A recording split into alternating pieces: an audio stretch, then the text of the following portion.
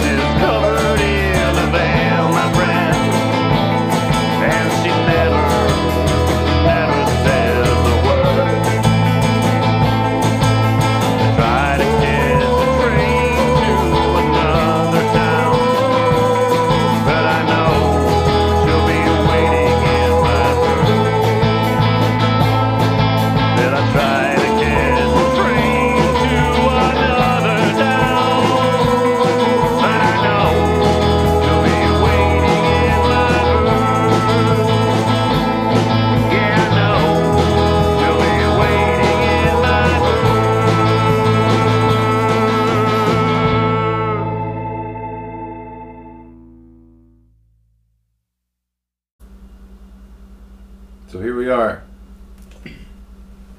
Our number ones. Part 3. I thought we'd never fucking get here. Fucking tired of this whole topic. Jesus Christ. Not only that, but a little secret that we tried doing Tamara's number 1 several times, and there was just the dogs and the cat, and the computer deleted it, made it, so I'm going to talk to myself on my own later on. That'll be fun. So it's been a long, strange trip to this point. But we also got to figure out I feel like the app and the program, the best way to record it and not have to have anyone else with us, where we have to say to them, sorry, we deleted that, we screwed it up, let's do it again. And then finding out the microphone can pick up a mouse's fart. And the crinkling of your compost bag sounds like... I don't know what you're talking about. Talking about the microphone, listening back on this, I realized that my number 4 is Evil Dead. And I think in there somewhere at the end I said, okay, that's mine, Army of Darkness. And that's not what I did say that. Okay. But I just want to reiterate that we were talking about the trilogy and it was just fresh in my mind. My number 4 was Evil Dead. So we just heard some music. Yes, we did.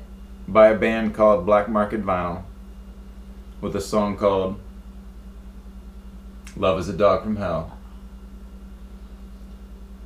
I like that one. Yeah, me too. They got kind of a... I mean, if you listen to the whole album or whatever, they got kind of a folky, darker rockabilly type. Google said it was neo-folk. Is that a thing? Apparently. That's the genre. Because it's not really folk, and it's not rockabilly, and it's not, so I guess it's neo-folk. They're pretty cool. Yeah, I like a lot of their songs. So BlackMarketVinyl.com, Facebook, Spotify, other things. Was it CD Baby also? Yes, so you can buy the tracks or the whole album on CD Baby, and you can only do that until the end of March, because apparently we just discovered that CD Baby's going bye-bye, at least in that function, so get it while you can, kids. And I want to thank all these bands who are letting us use their music, for sure. All right. Drum roll, please. Yes, so I guess we're going to go with me first, since you've got to re-record your whole thing there. That'll be cool. So my number 1 pick falls again on the weird spectrum, I suppose, is Donnie Darko. Dun, dun, dun. If you haven't seen the movie, it's about a kid who has some emotional problems. He's probably... Yeah. He is an emotional problem. Yeah. He's probably what you would label schizophrenic. I'm guessing. You think so? That's just my... No, it makes me nervous and anxious again. Another one of your movies that makes me anxious, and I scrubbed some of it from my brain apparently, but rewatched it and dealt with the scariness of it to me. The dog is drinking water right now. That is not one of us. A crazy thing about Donnie Darko is I feel like it's almost let's just wait for the dog to stop drinking.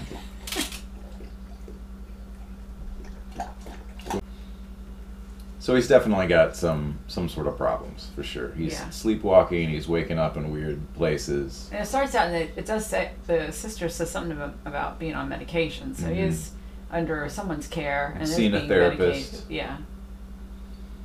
And it's kind of just his journey through, I guess, his own mental illness. A dreamlike state. He might not. Maybe he doesn't. I don't. That was just kind of my. Well, he's definitely having a hard time dealing with the world around him. And sometimes I think when people are having experiences that are maybe otherworldly or psychic, and a society doesn't understand it, we label that as crazy, and then we try to medicate it away. Mm-hmm. You know, so that's something I saw in there, was that yes, he's struggling, yes, he's being medicated, but he finds a resource that starts to be able to help him figure out what's going on, and it isn't, you know, Zoloft or whatever, you know. And it's probably every kid's time through adolescence, that all these things, kind of. Yeah, well, it's definitely if you're schizophrenic, you're getting up there around the 20s. It's usually when it pops out. Mm-hmm. So it's about him going through this whole dreamlike state of this giant bunny rabbit that he's talking to, and it's whose name is Frank.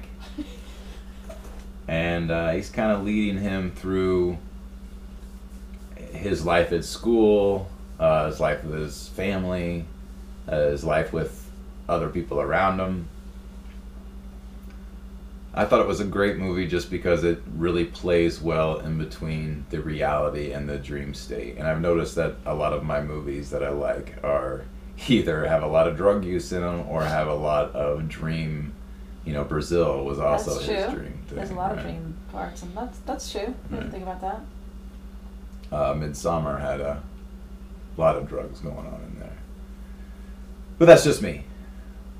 Some of my favorite things about the movie were Frank, who is a giant bunny rabbit. A scary bunny rabbit. His voice is so awesome. Oh, that's what makes me want to hide under a pillow. That weird effect that they put on. Wake up. Get up. So great. So creepy. So great. So you see him dealing with what's going on at school, and there's this guy who's appeared in their town, played by Patrick Swayze, who did an excellent job. Yeah. Named Jim Cunningham, and he has this whole theory that there's only two things on the spectrum of emotions: fear or love. And so the whole school's, all the teachers and everything are trying to jam this kind of down their throats, the student body. And I think that's kind of a catalyst to him, seeing Frank a lot more and dealing with all the things that are going on with him. I feel like in the beginning of the movie, Donnie is not doesn't see the point, and everybody's kind of an asshole. Everybody's kind doesn't of see the point of what? World? Yeah, exactly. But I think as the movie goes on, he kind of falls in love with this new girl, and they start going together, and they're boyfriend and girlfriend. And I think through him finding this love for her, he kind of opens his heart to the rest of the world, which kind of climax in the end. But go ahead. So I wonder if then, he got very mad at Cunningham. What's his first name? Jim Cunningham, about the whole fear and love. But it's love that unlocked things for him. True. Is he in fear all the time? It's an angry kind of fear, But it's just interesting. I don't think that there is only fear and love, but yeah, there's even a part where he railed against that, and it's interesting that his feelings for Gretchen. He tells one of the teachers that you just can't lump human emotions into two things. There's a whole spectrum of emotions, and they have to read these examples off this card and mark where it is on the spectrum of fear and love, and he ends up telling her to shove it up her ass and ends up in the principal's office over it. But yeah, he's definitely defiant on the idea that there's only two things to go by: this fear and love. So I'm just going to go through and kind of, now that we've got the story a little bit out of the way, a little bit, I guess. One of my favorite things in it is it's during Halloween, which is awesome. Duh. Right. The whole month of October is pretty much this movie. And At the end of the world approaching. And there's a point where him and his girlfriend go to two matinees that are being played back to back, and one of them is Evil Dead, and the other one, which I think is very telling, is The Last Temptation of Christ. Okay. I feel like Donnie kind of becomes this self-sacrificing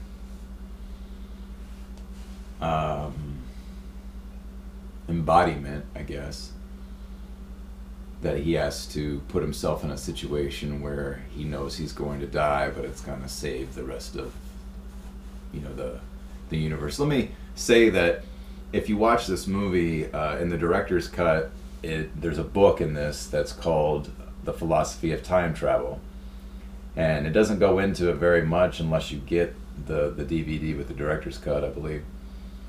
But it shows actual pages from the book, so you can kind of read this Roberta Sparrow, who wrote the book, who was a teacher at the school but then retired and is now old as shit and just walks from her house to her mailbox every single day over and over and over again. And people have almost hit her numerous times, and he almost can't believe when he finds out that it was her that wrote it. But it has those pages in there and chapters, and it's not very long at all, but it kind of lays out. If you were to read that before you watch the movie, I think that it would kind of explain a lot of stuff. So I'm going to try to attempt to do my best version of that. It talks about a primary universe, which would be the main universe, and then a tangent universe that somehow appears.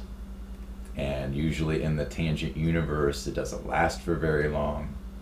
And there's a receiver who ends up usually getting superpowers, being able to manipulate water and fire, telekinesis, super strength.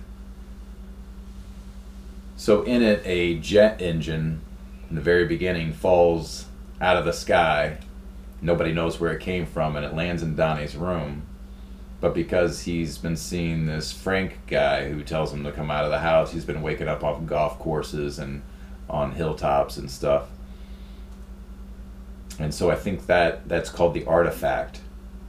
And it's this strange artifact that kind of changes everything into this tangent universe. And Donnie knows that that there's only, it's not going to last very long. And I think that when the rabbit, Frank, is telling him that it's the end of the world, and he gives him a certain amount of days an hour, I think it's 28 days, 6 hours, 42 minutes, and 12 seconds, I think. Yeah. Watch this a couple times. Yeah, I have, man. Just to try to figure it out. Right. So he's trying to, in the tangent universe, the end of that is it turning into a black hole and everyone dying. So he really feels this impending doom that everything is going to be destroyed at the end of it. Yeah.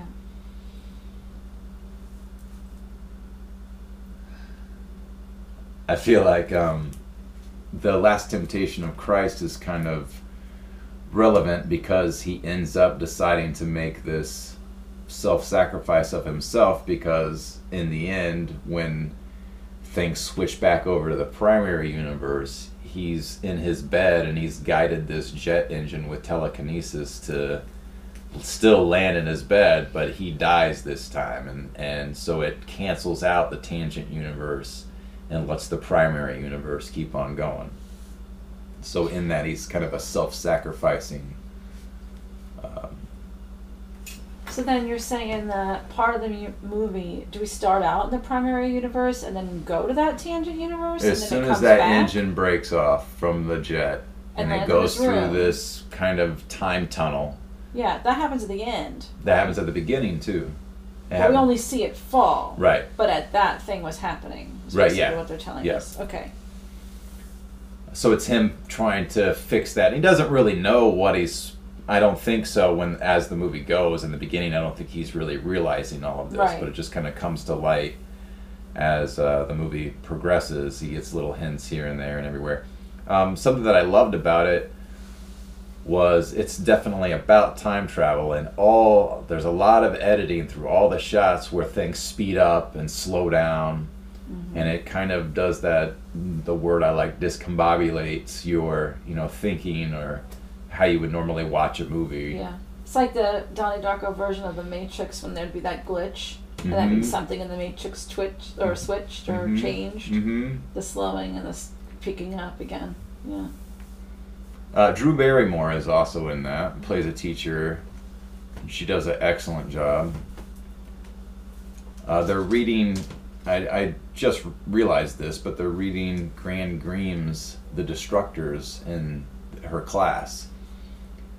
And his birthday is October 2nd, and that's when all of this began. It's not the same year, obviously, but I think it's 1988 that this is Yeah. supposed to take place.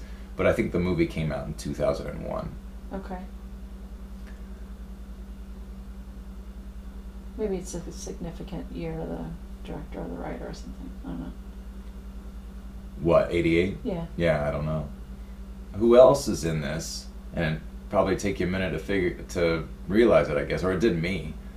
Seth Rogen is in this. Yes, it wasn't until this last time that I watched it again the other day to see. I didn't, maybe because it's been such a long time since I saw it that I didn't recognize. I didn't know Seth Rogen, but now he's sitting in there and he's kind of a jerk off, as Seth Rogen normally is. Right.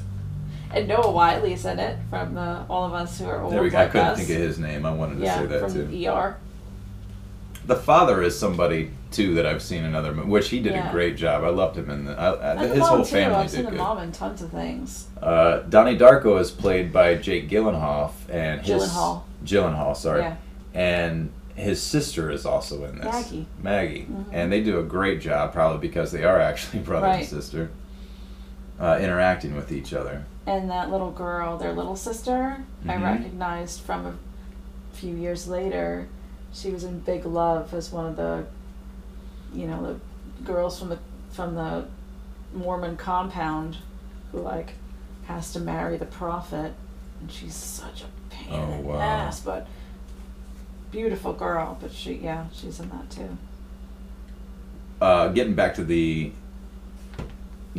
Christ aspect or Christ figure of this is, I feel like Jim Cunningham. At one point, Donnie calls him the Antichrist in front of the whole school. Yeah. And later on in the movie, you figure out that he has this den of pedophile material. Yeah. So he's definitely evil. So I feel like that's a little relation to the devil, Jesus. maybe. Yeah. Oh, yeah. Right.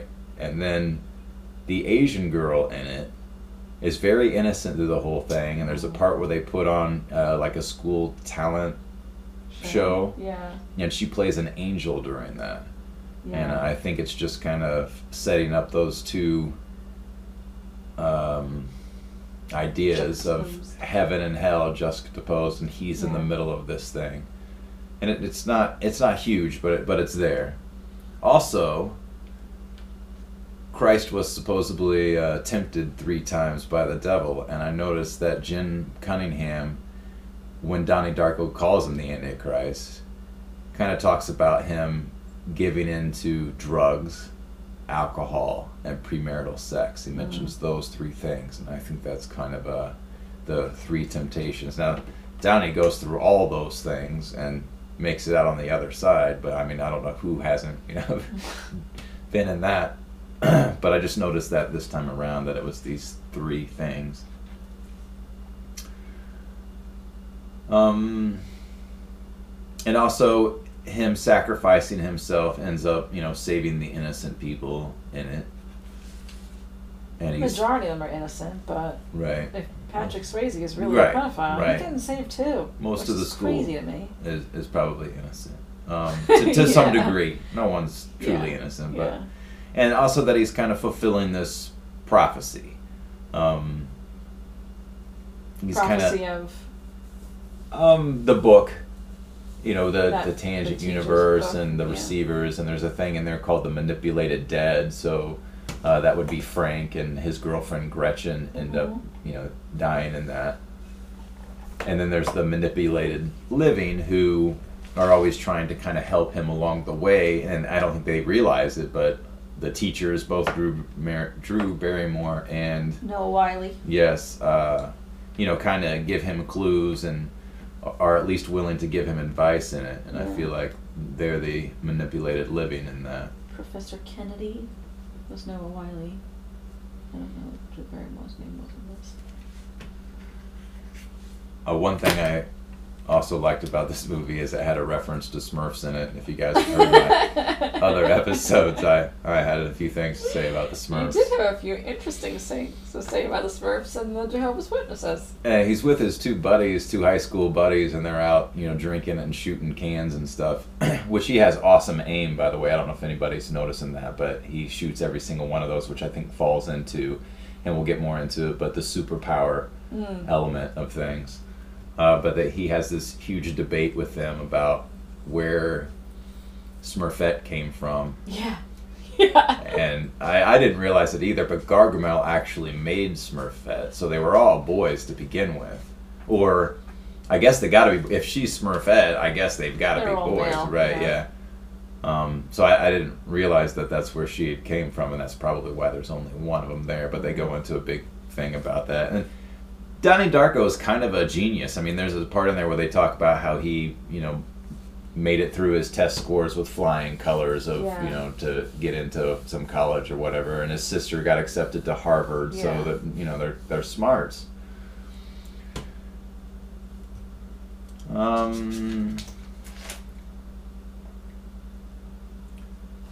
A lot that you get from the movie, I feel like, is that destruction can become a creative act.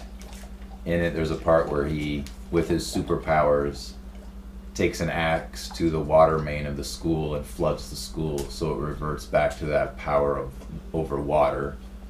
And another time, he finds out where Jim Cunningham lives, so he burns his house down, having to the ground. Right, the manipulation of fire as well.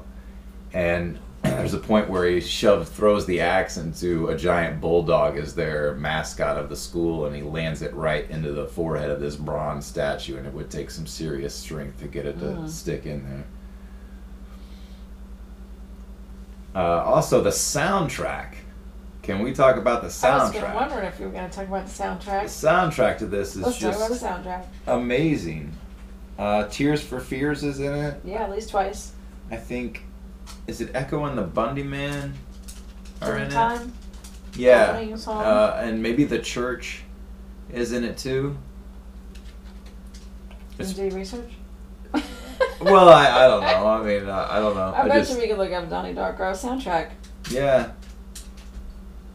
Yeah, but I've always had a liking for Tears for Fears and... Yeah. Mad World and Head Over Heels. Yeah, and I found out Mad World isn't...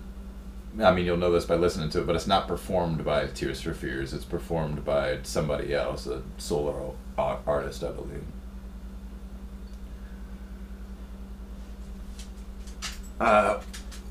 In this, me and you have talked about dreams before, and we're in a house where I'll have a dream about a house that I've never seen before in my memory.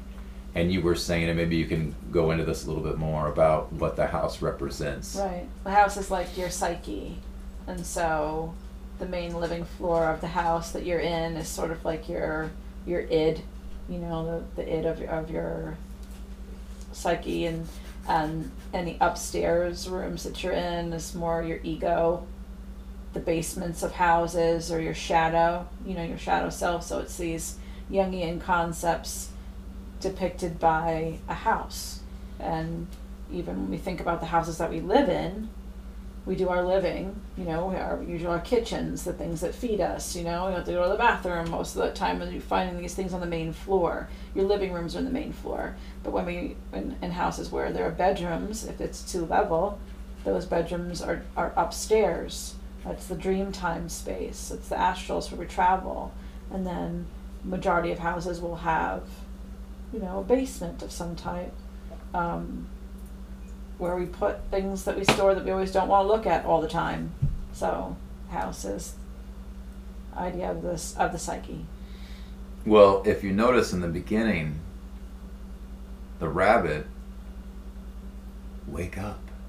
And then he beckons him out of the house. Yeah. So I feel like he's leaving his own... Fucking rabbit, man. I just got a shiver down the right half of my body. I don't know what's happening on the left. So Donnie goes out, and I feel like he's leaving his own psyche, to kind of... Yeah. Albeit an apocalyptic perspective, he's getting a definite new way of thinking, I think, through leaving the house. That just came to me last time I watched it, actually.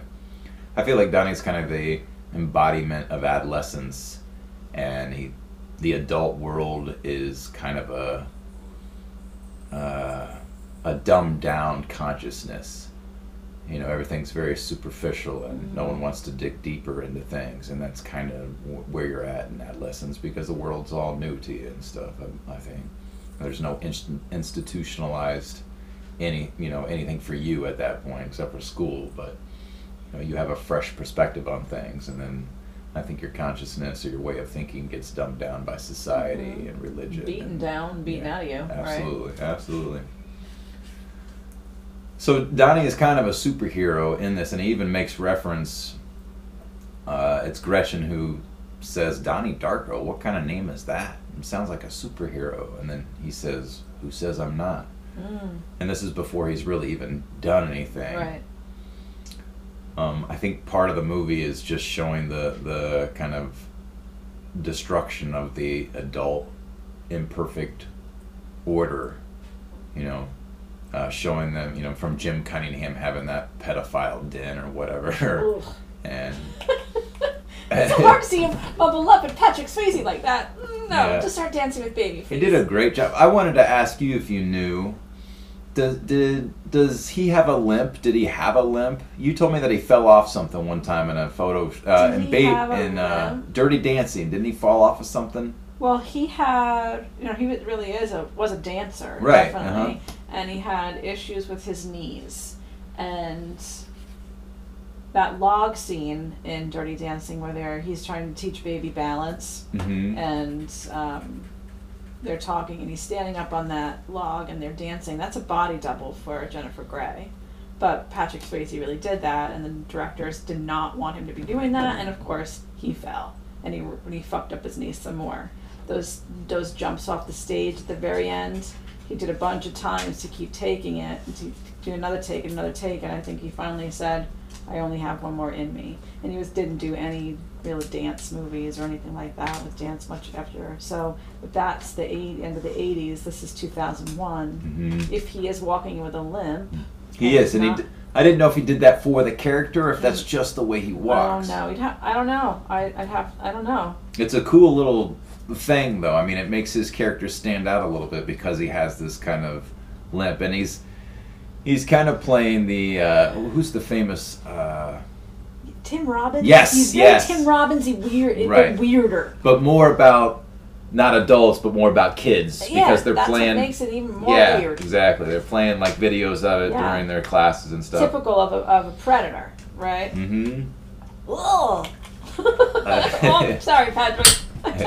And I talked about Donnie kind of destroying this, adult imperfect world or order or whatever, but I think it is for something better for them to all get a new perspective on it. Right.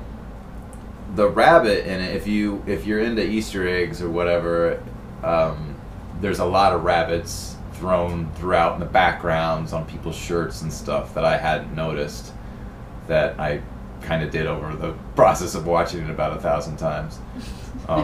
And it also made me feel like the rabbit was like the white rabbit in Alice in Wonderland, leading her through this dream world, helping her through all these areas, but not really explaining what's going on, just that he's late for a date or whatever. Right. So I feel like that's kind of a nod to that, or could be taken that way, because Frank is definitely... magical. Definitely goes into, that brings Alice into a different world. Her following that rabbit in her dream, because if you watch the old Alice in Wonderland, she does fall asleep while she's being read to, and all of that is a trip into dream world, which could also be fairy. And so here he's calling him out of his house, and he's calling him into this dreamlike state. Very interesting. 10 million times creepier, that rabbit. I got a problem with that rabbit. I love that rabbit, and I love his voice. I mean, I almost pray at night that that's going to happen to me, to hear that happen. Of course you do. God. Wouldn't that be awesome? No, I do not want to hear Frank. I hear Frank, I'm gouging my eardrums out. Drew Barrymore did an awesome scene in that where she gets fired and she just runs outside and basically yells "fuck" as loud as she can. Yeah, it was very Drew Barrymore of her. But it really, she did a good job of catching the emotion of that. I saw that she was a producer of that movie. Oh yeah, that wouldn't surprise me. Yeah. Let's see. Is there anything else I want to say? I have questions. Yeah, let's hit the questions. Frank. So I know in the beginning he's been sleepwalking, right? Mm-hmm. But that airplane engine has not yet fallen, and because the mother tells him, "Where do you go at night?" Mm-hmm. So he's been doing this. Right. If that tangent universe hasn't happened yet, where the hell has Frank been coming from? You know what I mean? Like that, I just don't. I feel like. Or is that the first time that he hears Frank? Is yeah, that the because first time? Right. And he's just been sleepwalking because he's messed up. Yeah, that's what's like. I wonder. He's also going to therapy, and so she's been giving him drugs. Yeah. So I think a lot of that plays in. That is the first time he's heard Frank. Right. And I can't remember whether that. Well, it can't be because it destroys their house and they end up at a hotel after that. But yeah. I think the catalyst to pushing them into a tangent universe. I think the rabbit warns him about how many hours and days are left till the end of the world, and then the very next night or whatever is when this artifact has fallen out of, wherever to create this kind of tangent universe that's only going to last for a little while. Yeah.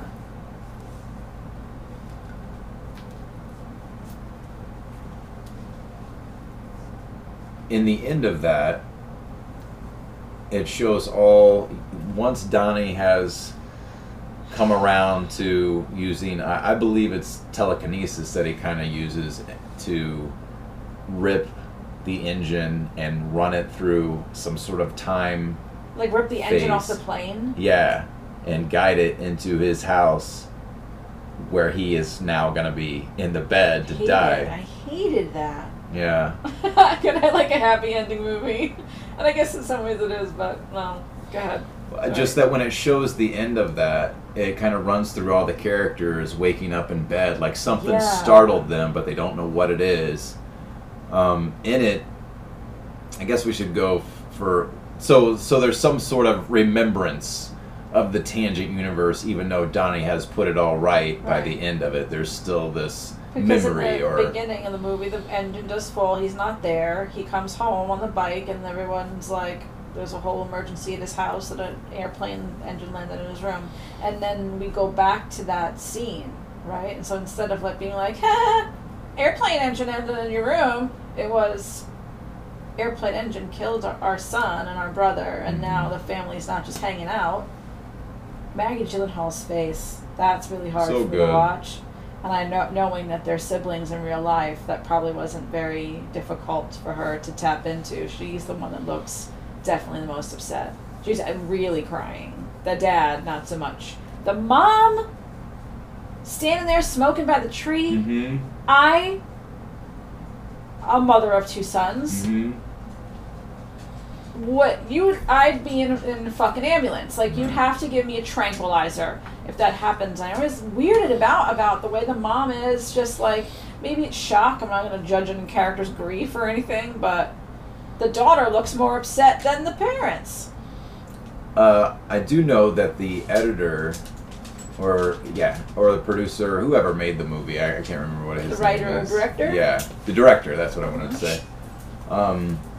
Had this weird moment where he was out somewhere and looked up into a hotel room window, and there was some lady looking back at him, and she just kind of waved at him and then disappeared, and he just thought that was weird, and so he kind of makes it kind of like that at the end there. Yeah, where the Gretchen waves the mom and the little kid waves them, and they're like, hey. Right. I'm waving at no kid. My kid's dead. I don't fucking stand here by a tree smoking and waving at you, but okay. I guess that was a weird thing that he put in there. What got me the first time when I was watching it was them sitting there watching the football game, and all of a sudden that thing comes out of this liquid-like... It reminds me of the thing from The Abyss. Yeah, absolutely. It comes out of his chest, and Donnie's looking at it all weird. And then his dad goes, I think I'm going to go get a beer. And he follows this thing around. And I think it's trying to play with that. What is, is this your will? Is this free will? Are things predetermined, preset into motion? Right. So, but when I saw that, I was like, what is happening right now? Because it was kind of a regular, I mean, Frank was in it, of course, the rabbit, but things were somewhat of a normal movie until up to that point. And that I was like, oh, this is getting good, man. I just wonder if it's like, is our desire, is that, because he wants a beer. Mm-hmm. You know what I mean? He wants to get up and like, is that his desire? Well, Donnie kind of calls it. What does he call it? Well, the channel of God, or God's channel. He kind of refers to it, to his teacher. Remember, his teacher says, I can't talk to you about it anymore. Does that get fired? Right. Because they're bringing up religion in school. Mm. So this Grandma Death lady, who's in it, is always walking back and forth to her mailbox. And Donnie's been brought into this as a receiver into this tangent universe to make something happen. And it ends up at the end of the movie that he has finally written her a letter. And at the end, when the car swerves and kills his girlfriend, she's in the middle of the road reading that letter. So she's really just been going back and forth to find that letter, to be in that spot so that car could swerve, to hit his girlfriend, to force Donnie to do what he needs to do to change the tangent universe back into the primary universe. Ooh, chills. We didn't really mention this, but Frank, in real life, is actually his sister's boyfriend, and they don't show him through the entire movie until the very end when he's they show his car a couple times. It's in the very beginning, and I think they make reference to him going to get beer or something that's written on the refrigerator, maybe. Yes it is during the party. Right. And in it, there's a part where the car has to swerve out of the way from hitting Grandma Death. It runs over Gretchen. Frank gets out, and he's wearing the exact same bunny suit that Donnie's seen him in this whole time. And then Donnie takes out a gun and shoots him right in his eye.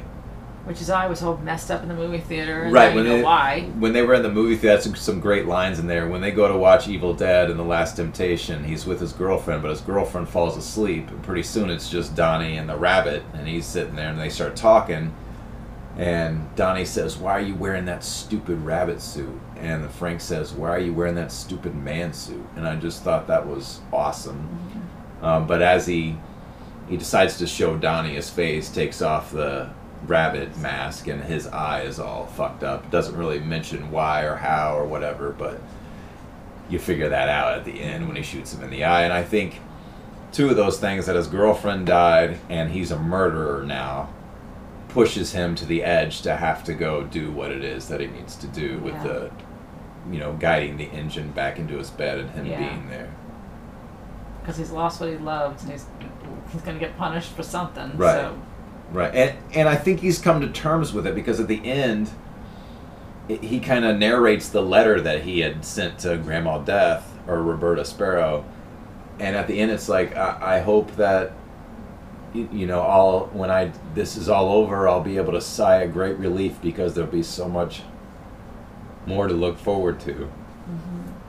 And that got me a little verklempt right there, just a little bit. It's okay. That's why it's your number one favorite. Word up. It makes you sad, though, for Donnie, because you want him to, such a self-sacrificing thing, but you also like him a lot, and you want more for him. Yeah, and I think he comes to that realization, because I think that he could have done all of that without him being in the bed. He could have guided that engine back down. But he didn't have to die. But I think that he was ready for something else. He was ready to look forward to so much more, I think. Right. It definitely wouldn't have the same impact if he had lived, for sure. So it definitely drives home who you are is determined by your choice of actions, for sure. Yeah.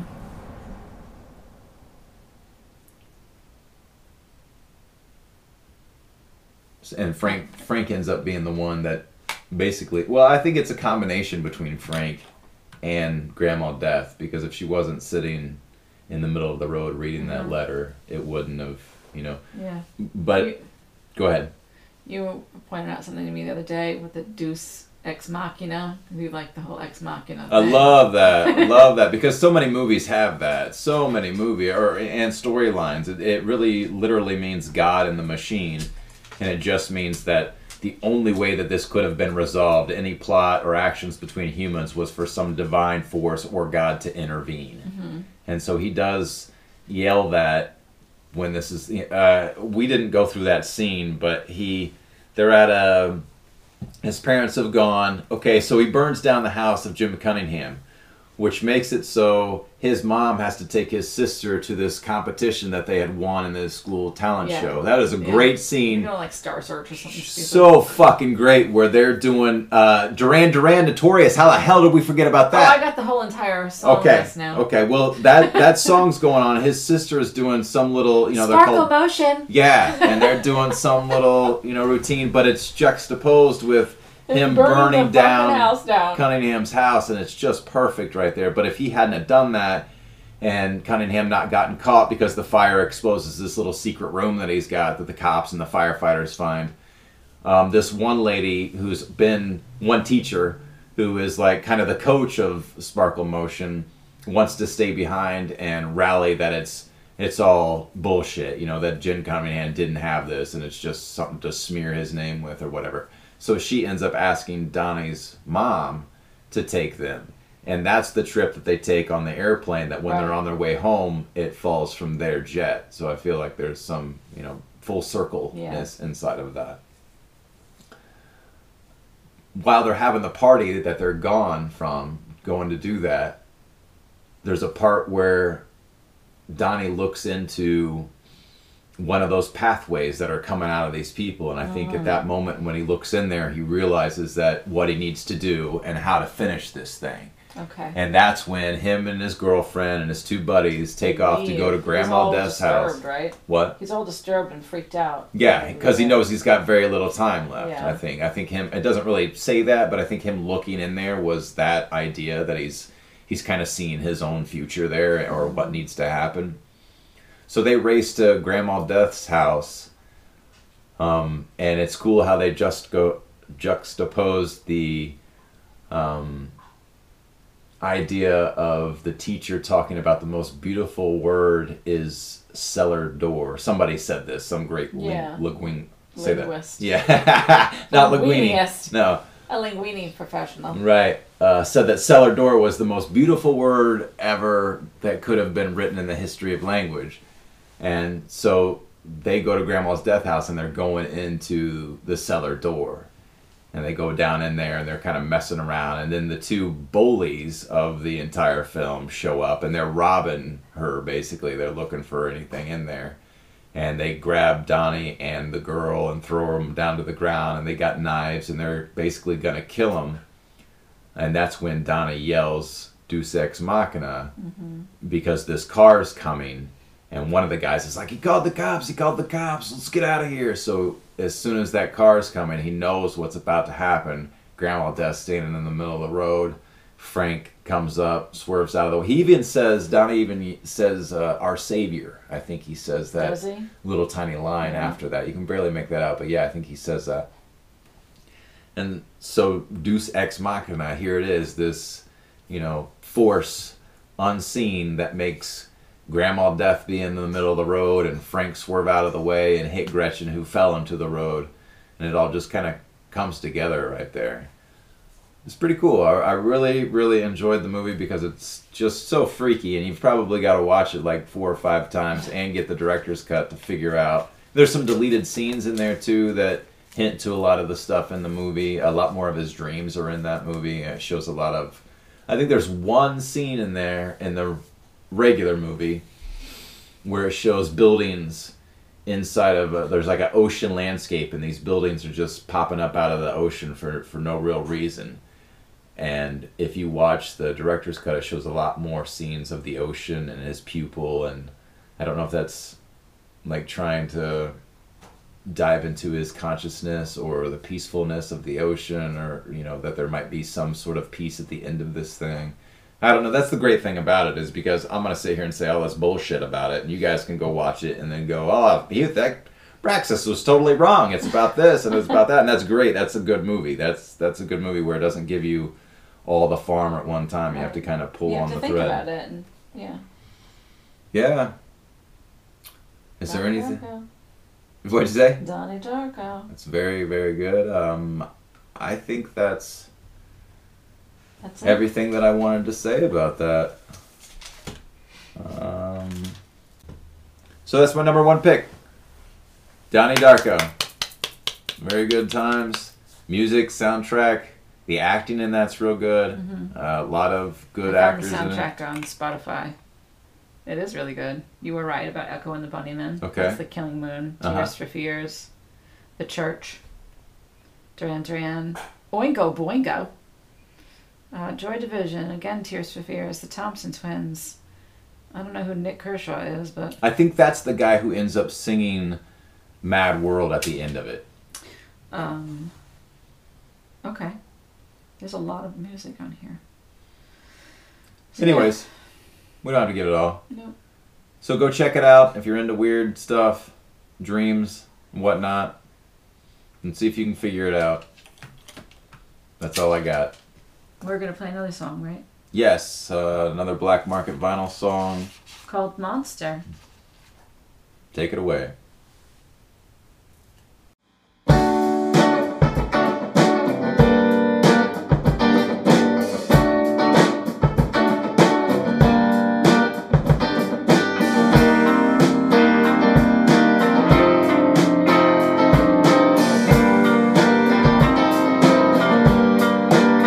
I've said hello to the boogeyman who sleeps under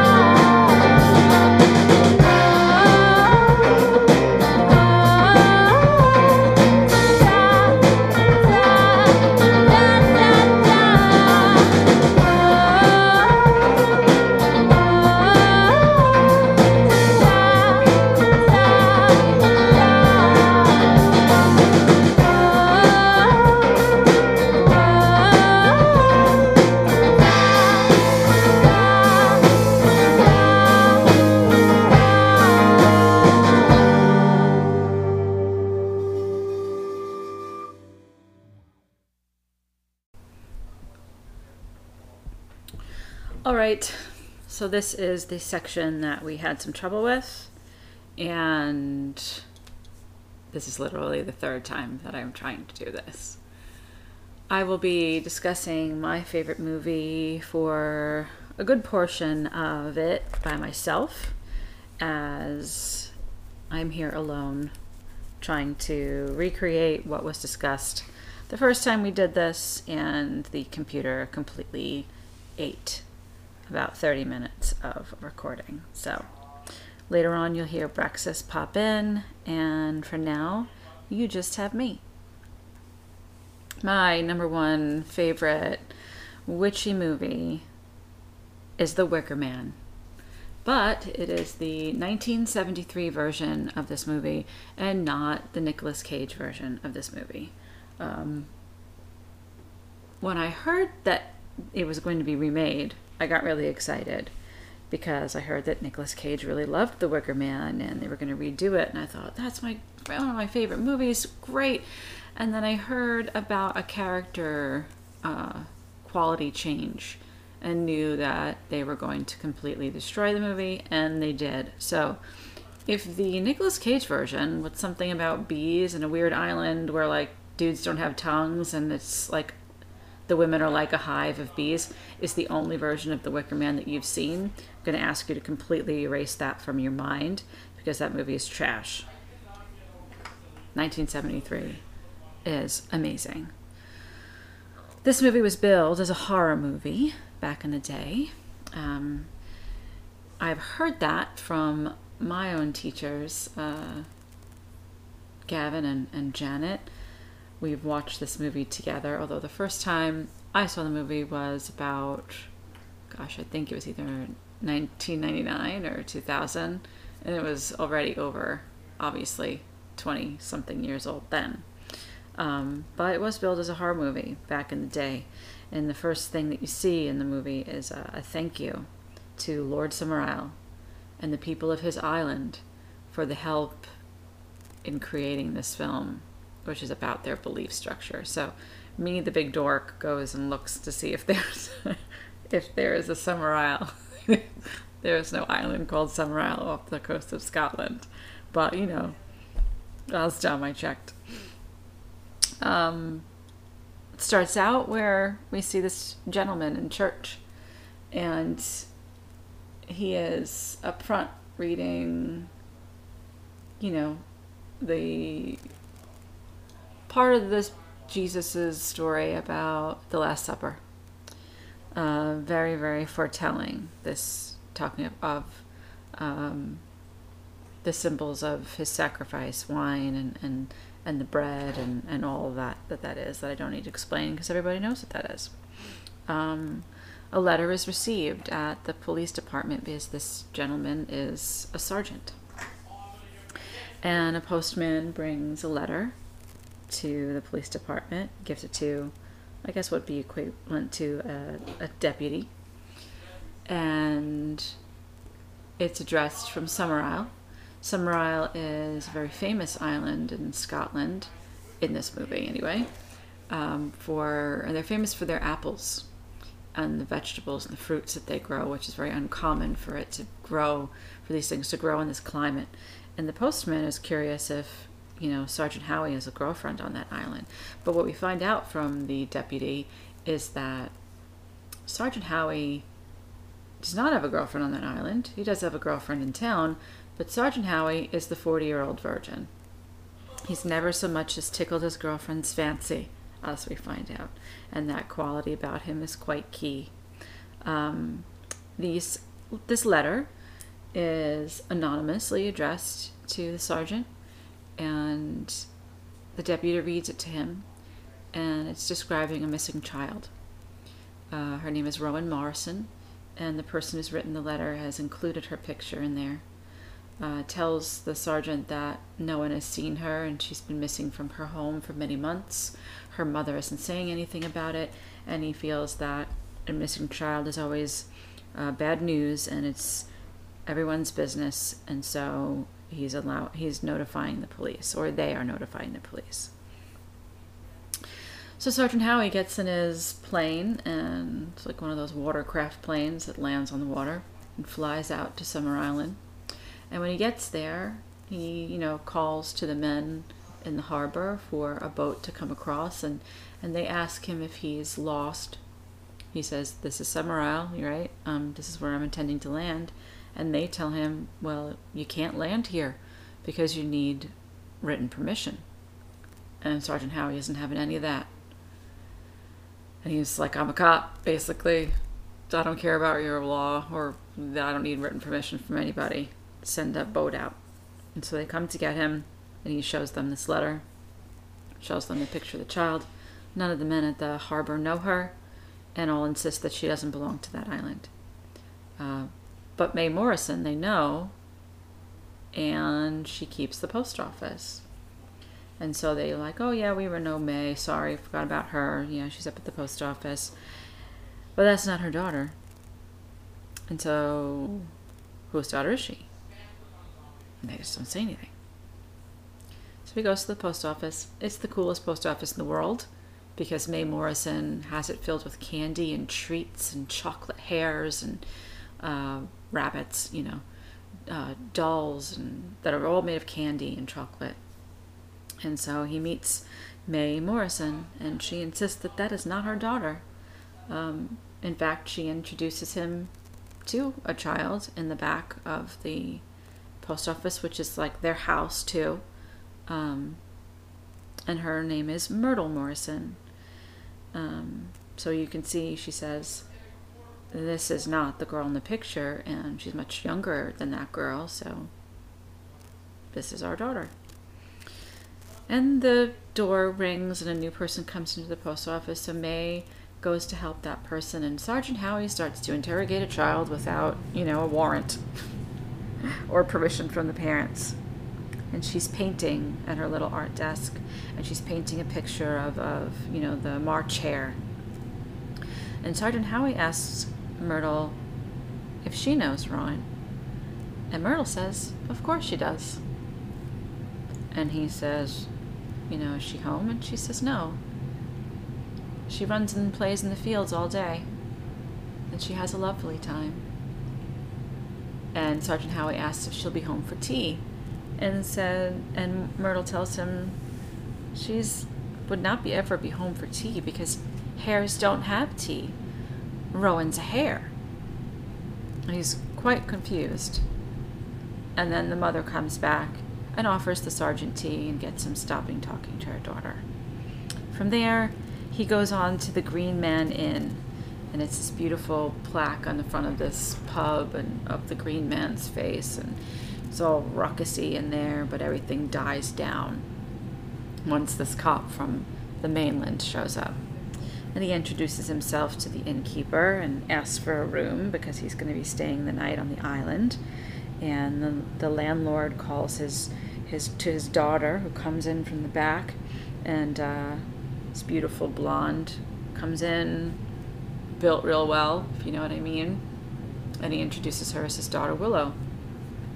And right there, the people in the pub, they just kick up this song about the landlord's daughter, and it's pretty racy, and it's basically talking about how everyone's had a piece of the landlord's daughter, and she's not the type of girl you'd bring home to her mother or your mother, and talk about her body parts, and everyone thinks this is so funny, including the landlord and including his daughter, but not Sergeant Howie. And he kind of gets all in a huff. He's a very pious Christian man, So he stops the pub from singing, lets them know he's not there for vacation. He's in fact there because of a missing child, passes that picture around. Nobody knows who she is. So while he's waiting for his dinner, he sees all these different photographs hanging on the wall in the pub behind the bar. And there's a photograph for, maybe 15, 20 years going back. And there's a young girl in each picture, and she's surrounded by all of these fruits and vegetables, and they look like harvest photographs. But the one from the year before is not there on the wall, and he asks after it, what happened to that picture? And the innkeeper tells him, it got broke. and just oddly moves on from there. When he's having his dinner, he complains because all of the food comes out of a can, even the beans. And Willow's like, calm down. Food isn't everything in life, She's totally coming on to him, but he doesn't get it. She asks him what he would like for dessert, and he asks for an apple. And she tells him they don't have any apples. And he's all surprised because this is Summer Isle, and after all, this is the island of famous apples. And she tells him they must all be exported and offers him peaches and cream, which is, again, kind of tongue-in-cheek. And he just says, oh, it probably comes out of a can, right? That might be where she tells him food isn't everything in life, to cheer up. So the sergeant takes a walk after dinner, and it's now dark, and he's walking around and stumbles upon all of these young couples out in the fields, and all of them are having sex. Ladies on top, dudes on the bottom. And he is just like, what in the hell is going on? He also passes by the cemetery and hears a woman crying, and she's sort of straddled on this new grave, and apparently it's insinuating that her partner, who she would have been doing this with that night, has died. So he goes back to the inn. He is pissed. He is not having it. Everyone's just partying in there, and he just wants to go to bed. And so his room is to the top of the stairs on the right, and they've put him right next to where Willow sleeps. So as the sergeant is in his button-down jammies, he hears someone out the windows calling to Willow McGregor, and he kind of peers out to watch, and this is the first time we see Lord Summerisle, and he's standing there with, I don't want to say a young boy, but a teenaged boy, maybe 16, and Willow comes to her window, and Lord Summerisle introduces this young man as Ash Buchanan. And everybody here on this island has names that are like flowers or trees or months of the year. They're all nature names. So far we've met Willow and Rowan and Myrtle and May, and this is Ash Buchanan.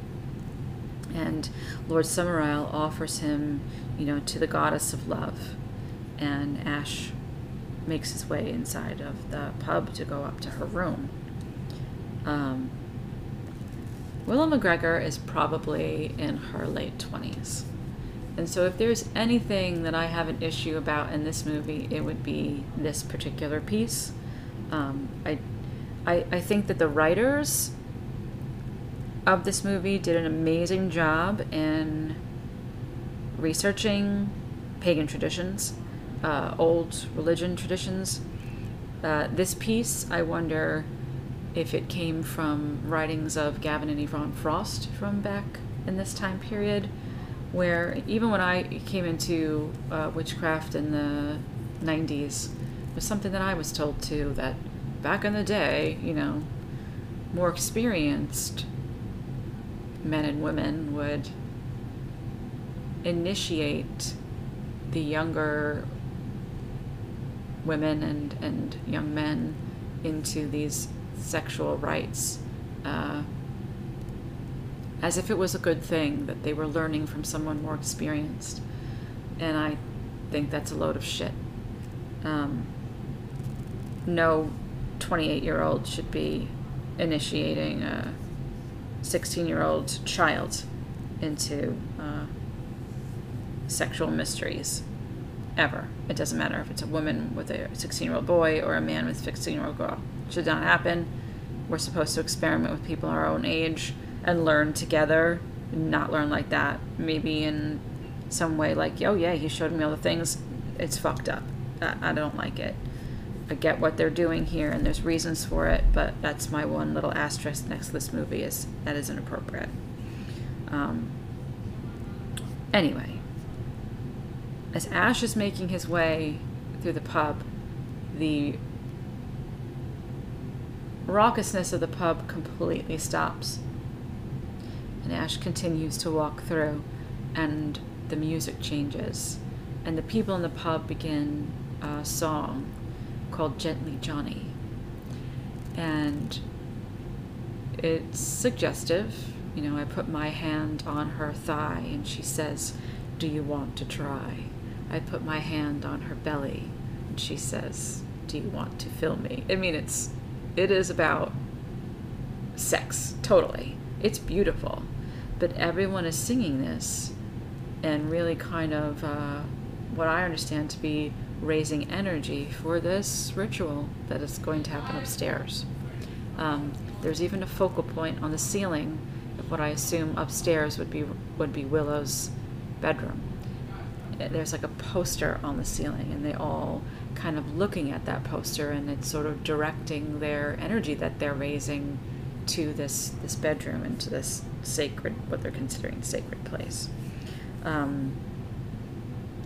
Willow is not like, she's like, you surely to avoid some morale, you mean it's for the goddess of love, or for Aphrodite, not to Aphrodite. He says, I make no distinction.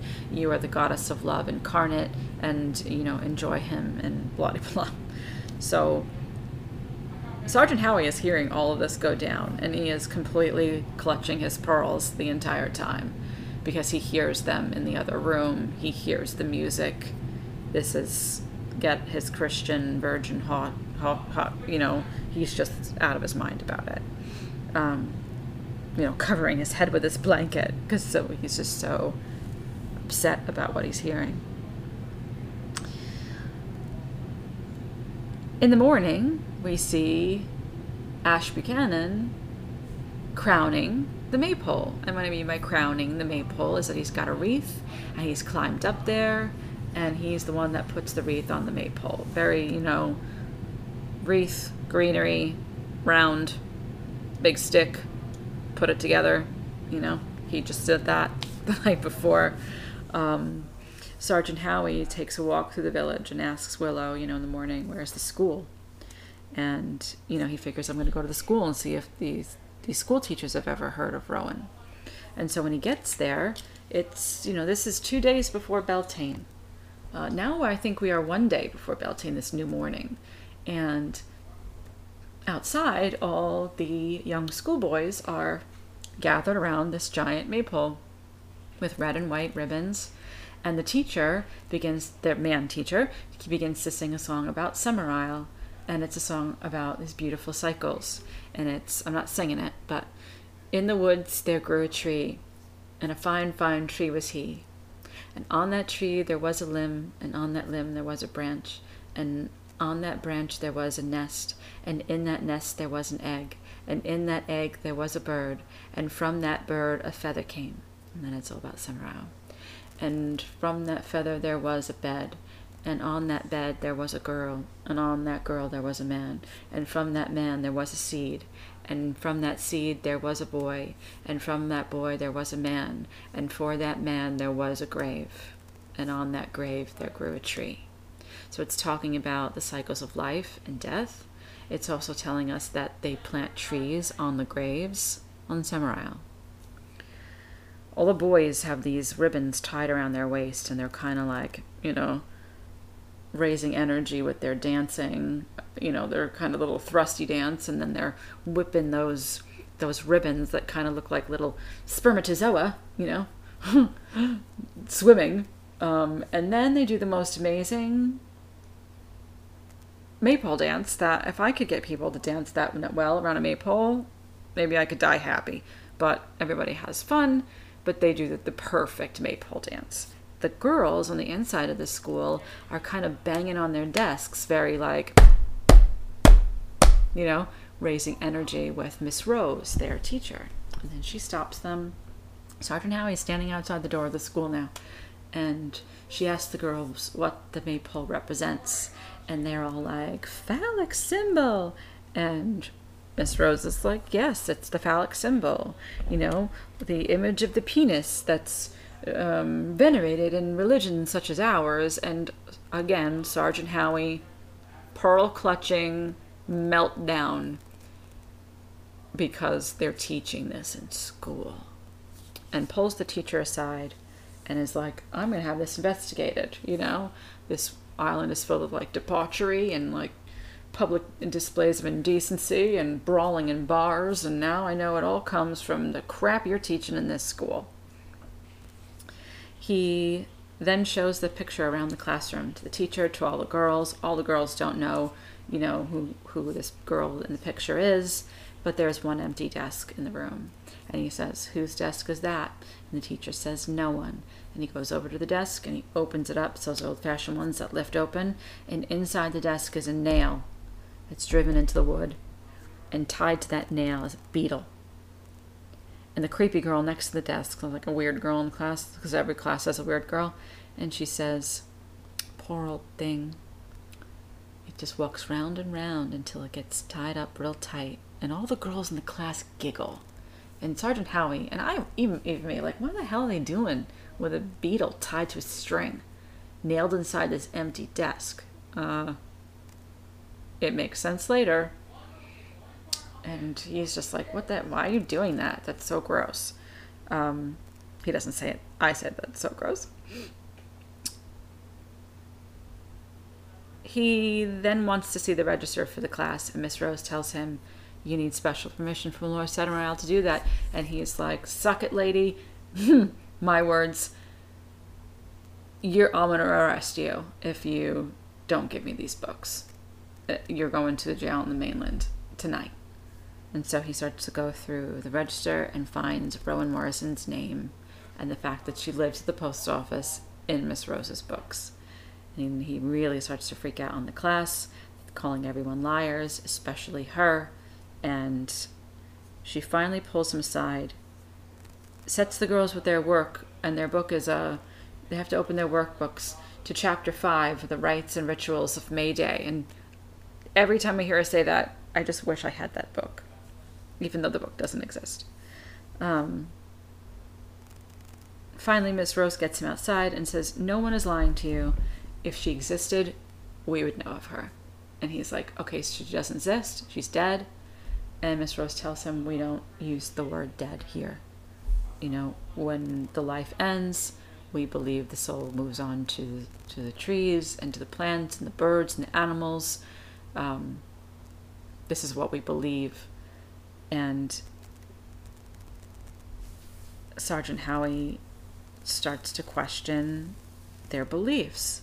And Miss Rose is starting to try to explain to him that, the children have a much easier time looking at death as if they become part of the natural world, as opposed to dead bodies that go into the ground and rot. And so Sergeant Harry wants to know, where is the rotting body of Rowan Morrison? And she tells him, well, where you'd expect it to be, in the ground. And he says, in the churchyard. And she's like, well, if it's not consecrated to Christian burial, then it may not be a churchyard. Goes back into her school. Sergeant Howie goes to the churchyard, begins to walk around and read the gravestones. And I remember one of them being, here lies whoever, protected by the ejaculation of serpents. And if that is not even the most badass tombstone, I don't even know what is. Walking around, he sees a semi-fresh grave with a tree growing on it, a very new, young little sapling tree. And there's a dude there who's like mowing the lawn, and he asks, what kind of tree is this?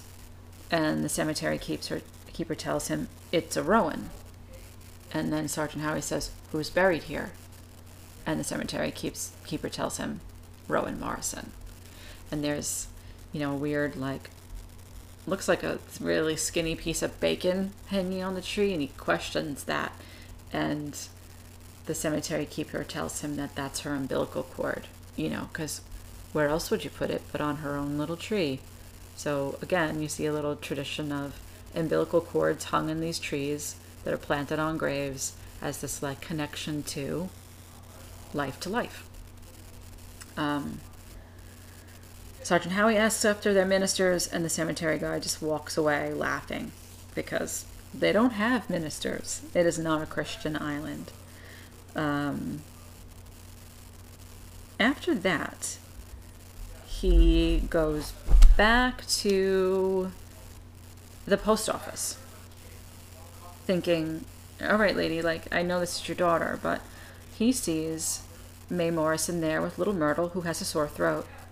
And she's convincing Myrtle to put this little toad in her mouth and hold it there for about 3 to 5 seconds, and then pulls the toad out and says, you know, like, now he's got your little sore throat. She gives her a little candy and then asks, you know, Sergeant Howie, you know, can I help you? And he says, no, seeing as you're all crazy. And he just leaves there. He figures, all right, let me go find the doctor of the island. He inquires about where is Rowan's death certificate. Doctor's really rude and tells him, you of all people should know that that's in the public record. He asks how Rowan died. The doctor tells him she was burned to death. He goes to the public record. The girl there tells him, the librarian says, you can't access this unless you have written permission from Lord Summerall. And again, he threatens with her with arrest and being placed into jail on the mainland. So he pushes his way into that, goes through the public record. There's no death certificate from Rowan. He goes to the photographer / chemist because of that missing picture in the Green Man. And he shows the picture to the photographer, who takes all the pictures of all the events and happenings on the island. And the photographer is an old guy. He doesn't really remember last year, doesn't know if that was the girl in the picture. And Lord Sergeant Howie is just, you know, doesn't know what to do anymore. And now finally he decides he's going to go see Lord Summerall. After all of this time, it's full 24 hours that he's been there, and he's not gone to, you know, pretty much gone to see the quote-unquote king. On his way up there, by little horse and buggy, he sees a ritual. And in this ritual, there are young women, I would say probably 21 and over, 21 to, 25-year-old girls, dancing in a circle around a bonfire in this stone circle with Miss Rose, the teacher at the school for the little girls, acting as priestess for this ritual. And they're all singing about the fire, and they're singing about the baby, and the fire making the baby strong and making the baby stick and making the baby sing and making the baby cry. And they're all dancing around together, and each one of them is jumping over the flames. The buggy brings him to this incredibly huge, beautiful mansion, estate home, and he's brought inside by Broom, is the Lord Summerall's manservant, and he's watching from the window, watching these girls jumping over the bonfire. And finally we meet again Lord Summerall. And he says, I trust that you are enjoying watching the young people. And Sergeant Howie is like, as a matter of fact, I'm not. What are they doing naked, dancing around the bonfire? And Lord Summerall tells them that they're learning about parthenogenesis, reproduction without sexual union. And Sergeant Howie is like, this is total crap. They're jumping over bonfires naked. And Lord Summerall says one of the funniest lines in the movie. And he's like, well, it's much too dangerous to jump over the fire with your clothes on. I love that line. There's a bunch of lines in here that are really good in this first meeting between the two of them. How, the Sergeant Howie is insisting that they're teaching fake science. This is not how we reproduce. This is not how it's done. You're not going to have the baby of a fire god. And Lord Summerall's response is, Jesus was himself the son of a virgin, impregnated by a ghost. Sergeant Howie has nothing to say about that. They sit down because Sergeant Howie would absorb some of the shock with his knees bent, is what Lord Summerall tells him. And he starts to talk a little bit about their beliefs. But Sergeant Howie is just like, well, you know, what of the true God? You know, the gods who, you know, all those churches and monasteries have been built on these islands for hundreds of years. And Lord Summerisle tells him, you know, he's dead. He had his chance and he blew it. And again, pearl clutching Sergeant Howie is outraged. But Lord Summerisle really doesn't get bothered by him. And here is the part where we learn a bit more of the history of the island. And we learn that Lord Summerisle's grandfather came to the island in the mid-Victorian era. So you're thinking, you know, 1830s, I think. If I'm wrong, you know, let me know on the Facebook page. But around that time, 30s, 40s maybe, his grandfather was a Victorian scientist and an agronomist, and he knew that there was a warm jet stream of water that would go through there. The soil quality could have supported some of these new cultivar that he was working on. The people of that island were barely getting by with working the sea and working with sheep as shepherds. Sorry, that's my phone. Mostly they started to work with the original Lord Summerisle because he was feeding them and clothing them, and so they were going to do it. But when everything bloomed and their harvests were amazing, it became, wait a minute, we are going to work with these. He's the one that brought back the drama and the rituals of the old gods.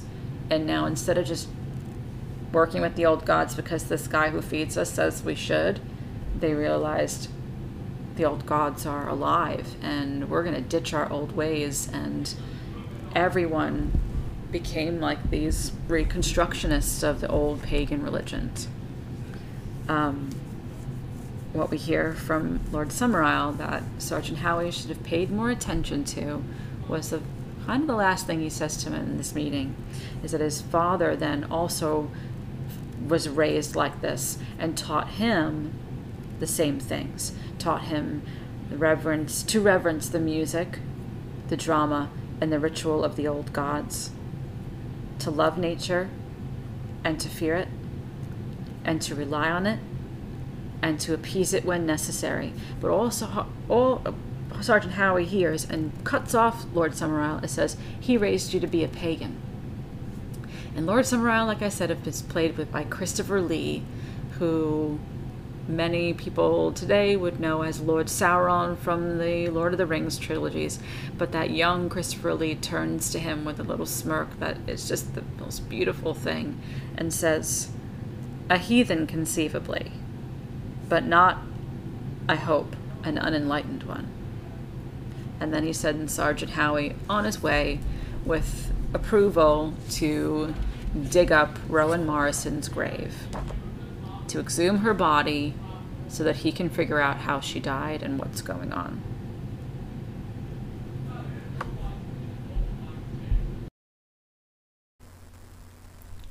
And so there Sergeant Howie goes in the middle of the night with the cemetery keeper, and they dig up this grave and haul this coffin, out of the ground, and they crack that thing open, and the cemetery guy is creepy, and he just starts laughing. And then we see into the grave, and there's not a body of a little girl in there. There is the body of a dead hare, like the big March hare. And Sergeant Howie, the next thing we know is he's back at Lord Summerisle's, and he's got this hare with him. And throws it on the blanket in front of Lord Summerisle and Miss Rose, who's there spending the evening with the Lord of the Land. So, yeah, Howie is freaking out about this hair that he's found in this, what's supposed to be this little girl's grave. And he throws it on the carpet in front of Miss Rose and Lord Summerisle. And he's all like, I found that in Rowan Morrison's grave. It's so weird. Because Lord Summerisle goes, little Rowan loved the March hares. Like that. Like, what are you talking about? We found a rabbit? I thought it was a dead body. Just little Rowan. And Miss Rose basically tells him that she thinks that this is a lovely transmutation. Rowan would be very happy with this. You know, that she turned her into a rabbit. And he's like, Howie he's about to have like a panic attack meltdown because, again, this is impossible. Where is Rowan Morrison? He's gotten real loud, and big giant Christopher Lee stands up like, you're not gonna, you know, get loud up in my house, bro, not in my crib. And eventually he says to every time I watch it, and I watched it this last time, I feel like for some reason when Lord Summerisle says to him, what could you possibly think happened? I feel like he's trying to see, what does he know? What he's sort of telling us too, what do you think happened here? So obviously this little girl's body can't become a rabbit, a hare. And Howie basically tells him, I think that there's, you know, pagan barbarity and sacrifice that I can't believe is happening in the 20th century. And I'm going home tomorrow, and I'm bringing more cops, and we're going to do a full investigation of this island and everybody that lives here. And Lord Summerisle tells him that that's probably a very good idea. You probably should go home. I don't think that you would much enjoy our Beltane celebrations. And that sort of, you know, sticks out to Howie that, what are you guys going to be doing? You know, why are you telling me I should leave? That night, he breaks into the chemist's office, because the chemist is also the photographer of the island. And the photographer didn't recognize the picture of Rowan. And the photographer apparently took those harvest photographs, and maybe there's a clue there, you know. And so he finds the 1972 harvest photograph and develops it and prints it and sees that Rowan is the harvest maiden. And as compared to the other harvest photographs, there is barely any produce. And he realizes that the crops must have failed last year. And so what does the old religion say about crop failure? In the morning he goes to the library and starts to look into it, and finds that in days past, if there was crop failure, there were different options that people would do. One of them being sacrificing the harvest maiden, sacrificing the king, or sacrificing a strange figure, you know, the fool, the king, for a day. And so he realizes that Rowan must not be dead, and she's hidden someplace, and that he's going to have to find her.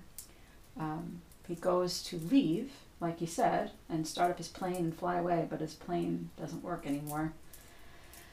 And doesn't he accuse them of messing with his plane? Yes. I mean, you know, has anybody been here? And the harbor master, who first said, you know, you need special permission to land here, tells him no one's been out here. I'd have seen them. He tells him that you're obstructing a police officer. He's all like, I am not obstructing you. I'll have a sip. None of the children were out there, and you could get this dude over here to row you back to the mainland, but it'll take you a week. So he just decides that he's going to go, and he's going to look for Rowan all by himself.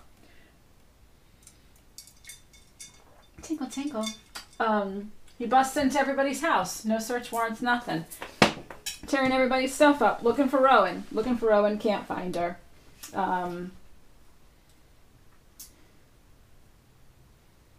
Oh, I messed up. Oops. I did. I forgot something very, very important that happened. Rewind and hit that point. I am rewind. Oh, okay. Rewind. Do it. After he broke into the chemist and printed that picture, he went back to the inn and went to bed. And when he was laying there, he heard a little scuffling outside his door and a little knock. And he heard Rowan, the innkeeper's daughter, say his name. And go into her. I thought it was Willow. Oh, I'm sorry. Yes, you're correct. Willow McGregor. Call his name and go into her room and close the door. And the people in the pub downstairs start to play that same song when Ash went up for his sexual initiation. Yeah. And they start to sing again, and they're playing music, and Rowan is singing, and she's singing this... Sorry, why do I keep doing that? Willow is singing. The other tree girl is singing. And is stark raving naked, and is dancing. And... Body double. Yeah, it's a total... What's funny is, the frontal of, like, Britt Eklund and her boobs is totally Britt Eklund. But when you get a back shot of her booty, that is totally not her. So I don't know if she was okay with showing the breasts, but not her ass. Back in college, she got a weird tattoo there. She didn't Maybe. Exit only. Maybe. So she does this whole dance and raising energy, and it's affecting Howie, you know, this 40-year-old virgin, and he's pressed up against the door and pressed up against the wall that is shared with her room, and sweating, and opens the door but shuts it again, and is really having like this hard like fight within himself or whether or not he should go in there or not. And she's trying and trying and trying, and is singing a very sexually laced song, and Howie, he pushes himself away from the wall and the door, and falls into the bed. And the next thing we see is the sun coming up, and this is now Beltane Day. This is where he goes and then researches everything, won't start the plane, decides to find him himself. He cannot find her, and he goes for a nap at the inn. And they're like, oh, we thought you were going home today. You know, you tired? You need a drink. And he just is very rude, goes and lays down. And Willow and her father are outside Howie's door, and he can hear them, and he's pretending he's sleeping. And they're saying like they've got to get him to stay here. He really shouldn't come to this ritual that they're going to do. She's got something she's hiding, and she puts it in his room and says that that's going to make you sleep. And it's actually a hand of glory, which is a real chopped off dead person's hand that's like all the fingers are on fire. And, you know, like, oh my God! And he knocks it off his dresser and puts the fire out. I don't know that a hand of glory was ever supposed to keep someone sleeping, but maybe they were just trying to scare him. The innkeeper tells his daughter, you know, you guys have got a head start. I'll meet you there. I just got to get changed. And they separate.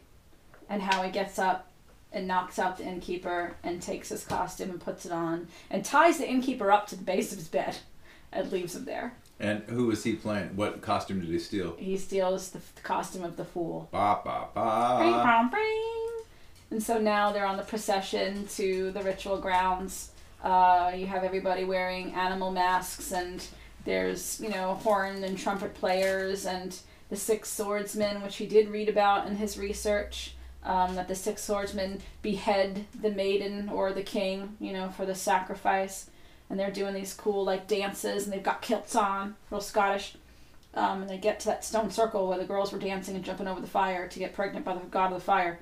And all the 6 swordsmen lace their swords together, and everyone starts to chant, chop, chop, and everyone has to go, every single person in the community has to go in a line, and each one of them puts their heads between these swords as a potential willingness to be sacrificed. It's a very, very cool scene. I love it. Yeah. I love it. I really thought that was the end. There's some suspense building in all of that. Yeah. And Lord Summerisle, who's dressed as this weird character that's sort of like a Lady Death. You know, he's holding flowers and a small handheld bowline or scythe, and he's got a long black wig on, and his face is sort of painted sort of deathly, and he's dancing at the beginning of this procession. There's the hobby horse, and there's the fool, and he says, you know, that they all, you know, pretending that I think they're pretending that they think that's the innkeeper, and they say, you know, you got to get in there too. Everybody has to go through, and Howie puts his head through, but they don't, like, he gets through it too, and finally a character with a girl with a big rabbit head on goes through, and the swordsman chop her head off, and it startles everyone, and she falls to the ground. But then Miss Rose unveils her, and it's one of the young girls, and it's, you know, a symbolic sacrifice, and they all happily go down to the sea, and they make an offering to the god of the sea with these big barrels of mead, asking for his continued blessings and, you know, fruits of his kingdom. And then Lord Summerisle says it's time for their more dreadful sacrifice. And these horns and trumpets start, and there's Rowan up on the mountainside in front of a cliff, dressed in white with a wreath of flowers on her head and tied up. And Howie goes running. And they're like, "What's the matter, Mr. McGregor?" And, you know, he punches that dude out, unties Rowan. She's yelling and screaming about how she doesn't like it there, you know what they're going to do. And he says, "I know, we've got to run." And she takes him into the cave to run through there and tells him, "I know the way." And they run through, and they're being chased by dudes, and there's really funny, bad 70s guitar music that you have to kind of like just grit your teeth through. But they end up climbing up through a hole in the ceiling of the cave, and they come out on these cliffs. Like, you're not getting off these cliffs at all. And sitting out there, now dressed in his normal clothes, not looking like this harvest maiden of death or whatever, is Lord Summerisle, Miss Rose, that priestess, the innkeeper's daughter Willow, and another character not mentioned, the librarian, another priestess, and they're all just sitting there waiting. And Rowan is all smiling, and she says, "Did I do it right?" And runs to Lord Summerisle, and he's like, "You did it beautifully," and hugs her, and Howie doesn't know what the fuck is going on, and neither do you, you know, like, neither did I. Like, what? Okay, they're not gonna sacrifice her? Entrapment. Yeah, what's happening? And there's the lady from the post office, like, "Rowan, darling," and she goes running off, like, it is her mother. She were lying, but what's happening? And Lord Summerisle finally tells Howie, he says, "You know, the game is up." And Howie's like, "What are you talking about? What game is happening?" He's so confused. And he tells him, you know, this is the game of the hunted, hunting the hunter. You know, you were here hunting for this girl, but we're the ones that brought you here. We researched you.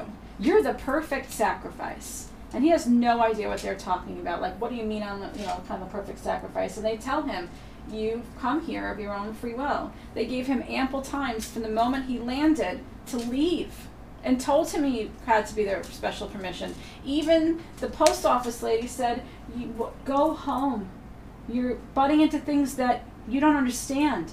And you don't understand, because he's like, "They're going to kill your daughter. You know this is your daughter," earlier. And she's like, "You don't understand the true nature of sacrifice." You know, and he's all frustrated and calls her a terrible mother. And they tell him, "You are here of your own free will," which he is.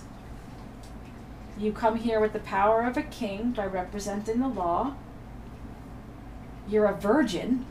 Dun, dun, dun. And that's the part about Nicolas Cage's version that I don't like. Because when I heard wasn't a Nicolas virgin? Cage wasn't going to be a virgin, Oh my God. you are going to fuck it up. You're going to fuck it up, because that is such an important part. Besides the fact that he's also there as a fool. So you're the king for the day. And who but a fool would want to be a king for a day? And who but a fool would want to be a virgin until 40? Well, that's true too. So he is all these things in one body, you know? And that whole scene with Willow, where she is trying to get him to come in there, and they're all raising energy in the pub. If he had just gone in there and sacrificed something that he has held onto as a sacred thing of his own virginity to her, that would have been enough. They could have used that, but he didn't do it. So he's like, "I'm leaving. You guys are fucking crazy." Not in those words, but he tries, and the big giant guy named Oak throws his ass to the ground, and they're like, "You're not going anywhere. You know, you're not. You're the sacrifice," and and he starts to scream about, "I know what's going on. I know your crops failed." And Lord Summerisle says, "Yeah, they did. They failed. It was a disaster, and this can never happen again." And so we had to find the best sacrifice that we could come up with, and that's you. And they strip him of his clothes, they wash him, he's freaking out. All the people from Summerisle now gathering on the cliffs and coming down with their animal masks on, and it's creepy as fuck, but you like the people of Summerisle. And that's when you talked about Midsummer. You know, I felt like these are real weird Swedes, and I don't know anything about them, and I don't like them, and I don't like these kids either, but you love these people of Summerisle. They're really quite cool, you know? And Howie is flipping out, saying that he believes in basically life eternal in Jesus, and they tell him, well, we're about to give you a very rare gift, and you're going to have a martyr's death, and you're going to sit with the elect next to the saints and with Jesus. You'll be one of the 144,000. Yeah, like that. There will be resurrection, but it's going to be our apples, not you. Sorry about that.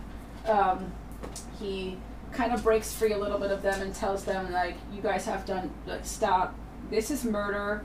There is no goddess of the orchards, and there is no god of sun. This is not true. And all the people start to hum, and it's kind of creepy. They're all like humming, like, we don't listening to you, And he tells them, if this doesn't work, you're going to have another blood sacrifice. And next year, Lord Summerisle, your people will kill you on May Day. And Lord Summerisle, Christopher Lee, is like, it will work. I know it will work. He's just like, let's go. You got a date with, he tells me you have a date with the Wicker Man. And like, we're all like, what's the Wicker Man? What's the Wicker Man? And Oak kind of ties him up by his hands, and they drag him up the hillside, and then you see the Wicker Man.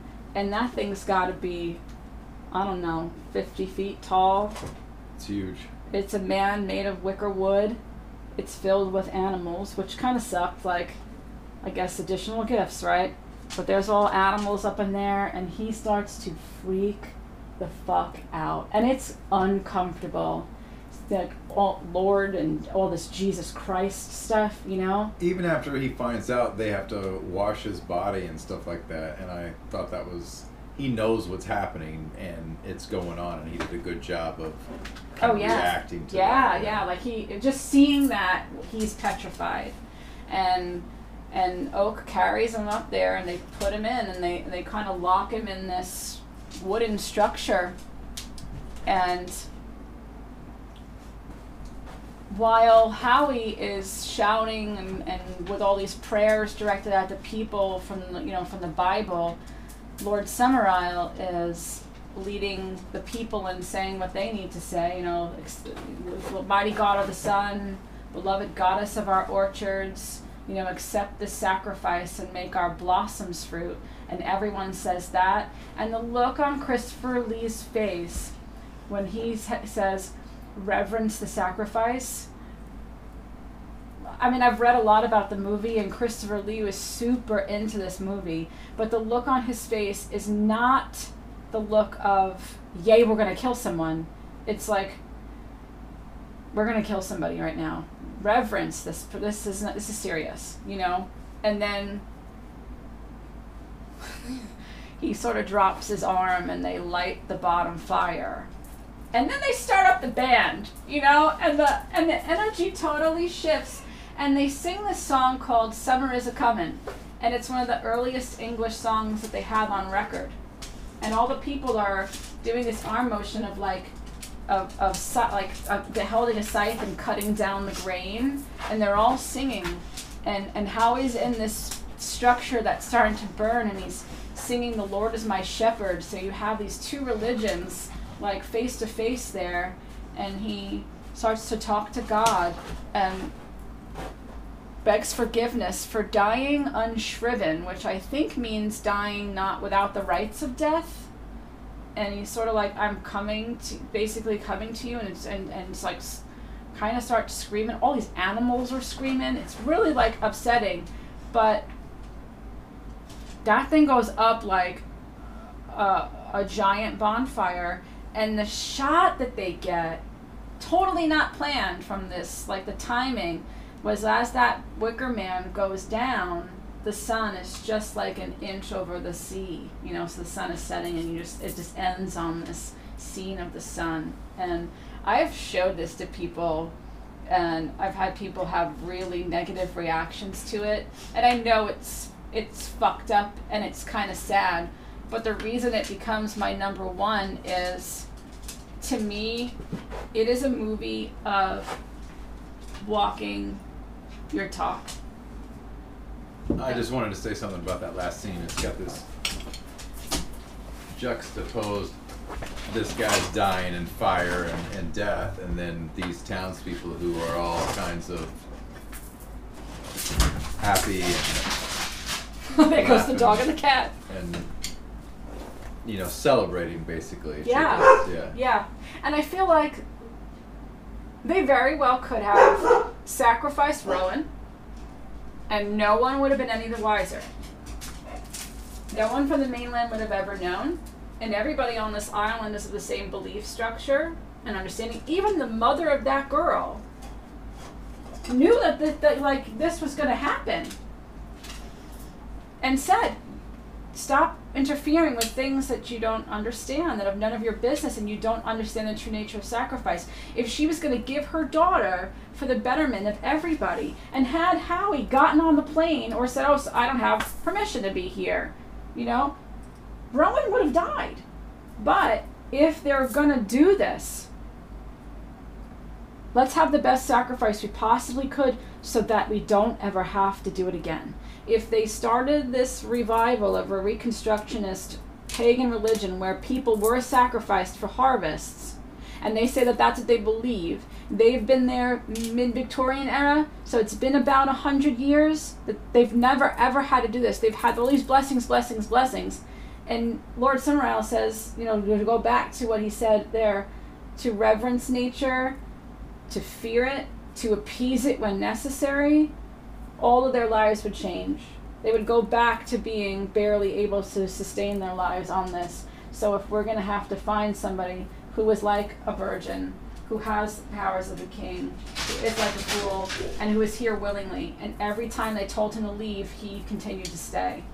And so while I'm not saying that my belief structure says, if my fucking garden doesn't, grow this year, maybe I should make a human sacrifice.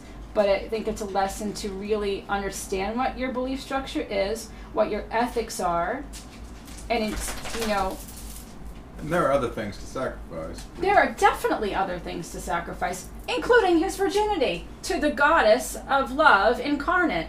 So they even gave an opportunity of that. And so while I'm not building a wicker man and putting a person in it, I just think it's super, super, super, besides the symbolism, that's amazing. It really kind of gets down to know your religious structure, your spiritual structure inside and out,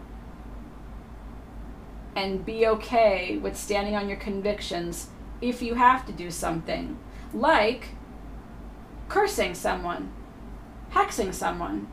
I don't do that on the regs, but if I am going to go buy a beef tongue, there's going to be a reason, and I have to live a pretty clean life and be a pretty decent person and be okay with what I'm doing, so that when I stand in front of Hecate or whoever else that I can stand on my convictions of why I did it, and never make an oath to something that I wouldn't be able to follow up on. So hopefully the people of Summerisle never had to build another wicker man, because they showed the gods, we found the best sacrifice. Make our blossoms fruit. Well, they needed a whole movie production team to make that, so. What? Oh, they totally did. But So that I they could have done it, man. They could have done it. And that's one of the things like Reconstructionist religions, There are Reconstructionist paths out there, and I'm not going to say anything like, there's Egyptian. I tried that once. It's really hard to do a Kemetic Reconstructionist religion, because they were 24/7 in the temple, and we are not living that life anymore, so it just didn't work for me. But yeah, I can watch that movie every day and it'll be okay, and I hope whoever likes The Wicker Man nerded out with me on that one. I liked The Wicker Man too. I did. It probably wouldn't have been on my list, but I did like it. And that's okay. Just throwing that out there.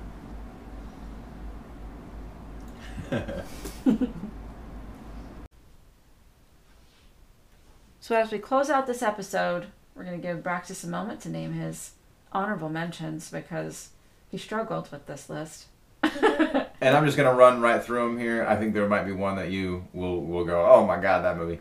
Altered States, Serpent in the Rainbow, Time Bandits, Dune, the old version, not the new version or the series that's come out. Blade Runner, the old version. Valhalla Rising, Legend. Yeah. You like Legend. That was on my honorable mention list.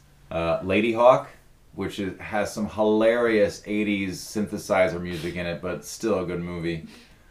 Lord of the Rings, of course. A Princess Bride. This is the movie, The Fourth Kind. Yeah. Yeah, that I thought you would be. That will haunt my nightmares for the rest of my life. Yeah, after you see that, everything's stupid. Yeah, exactly. Everything. Willy Wonka and the Chocolate Factory. And I know these weren't super weird, because there are weirder ones out there like Naked Lunch, Titus, The Holy Mountain, but some of those don't have much of a plot that you can kind of follow. So these were the movies that I felt like at least had plots that we could follow. I'd also like to give a shout out to Chloe. Thanks for listening. I hope you're doing well and you have unscrewed the screws. Our last song. Another Black Market Vinyl song. My favorite on that album. Preacher's Son. Yeah, Preacher's Son, Preacher's Son. Title track. Indeed. And then the last thing that we wanted to mention is we're done with the movies now. So now we move on to the topic of trance work in ritual, the ins and outs of that, and hopefully we'll have our first... I shouldn't mess with the dog's ears when I'm doing that. Our first interview for the Witches in the Trenches, or maybe Pagans in the Pits. I'm not sure. What if they don't identify as a witch? I see what you did there. You know, like that? You like that? We'll have that first segment in that first interview. So, thanks for listening. Thanks for listening. See you next time.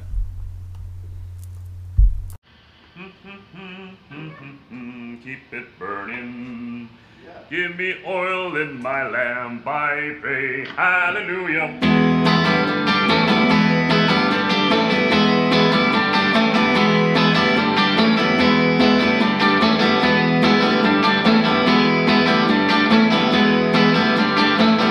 By the river on the bedrock slate, my daddy took his stand.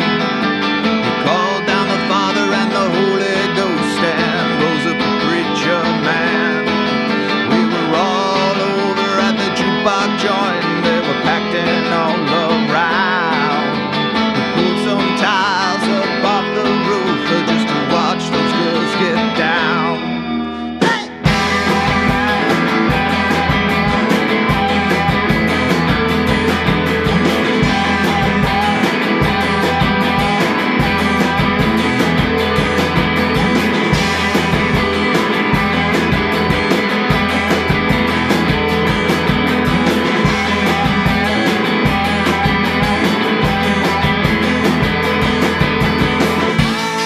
In the lonely places, yeah, yes. I walk in the barren spaces, yeah.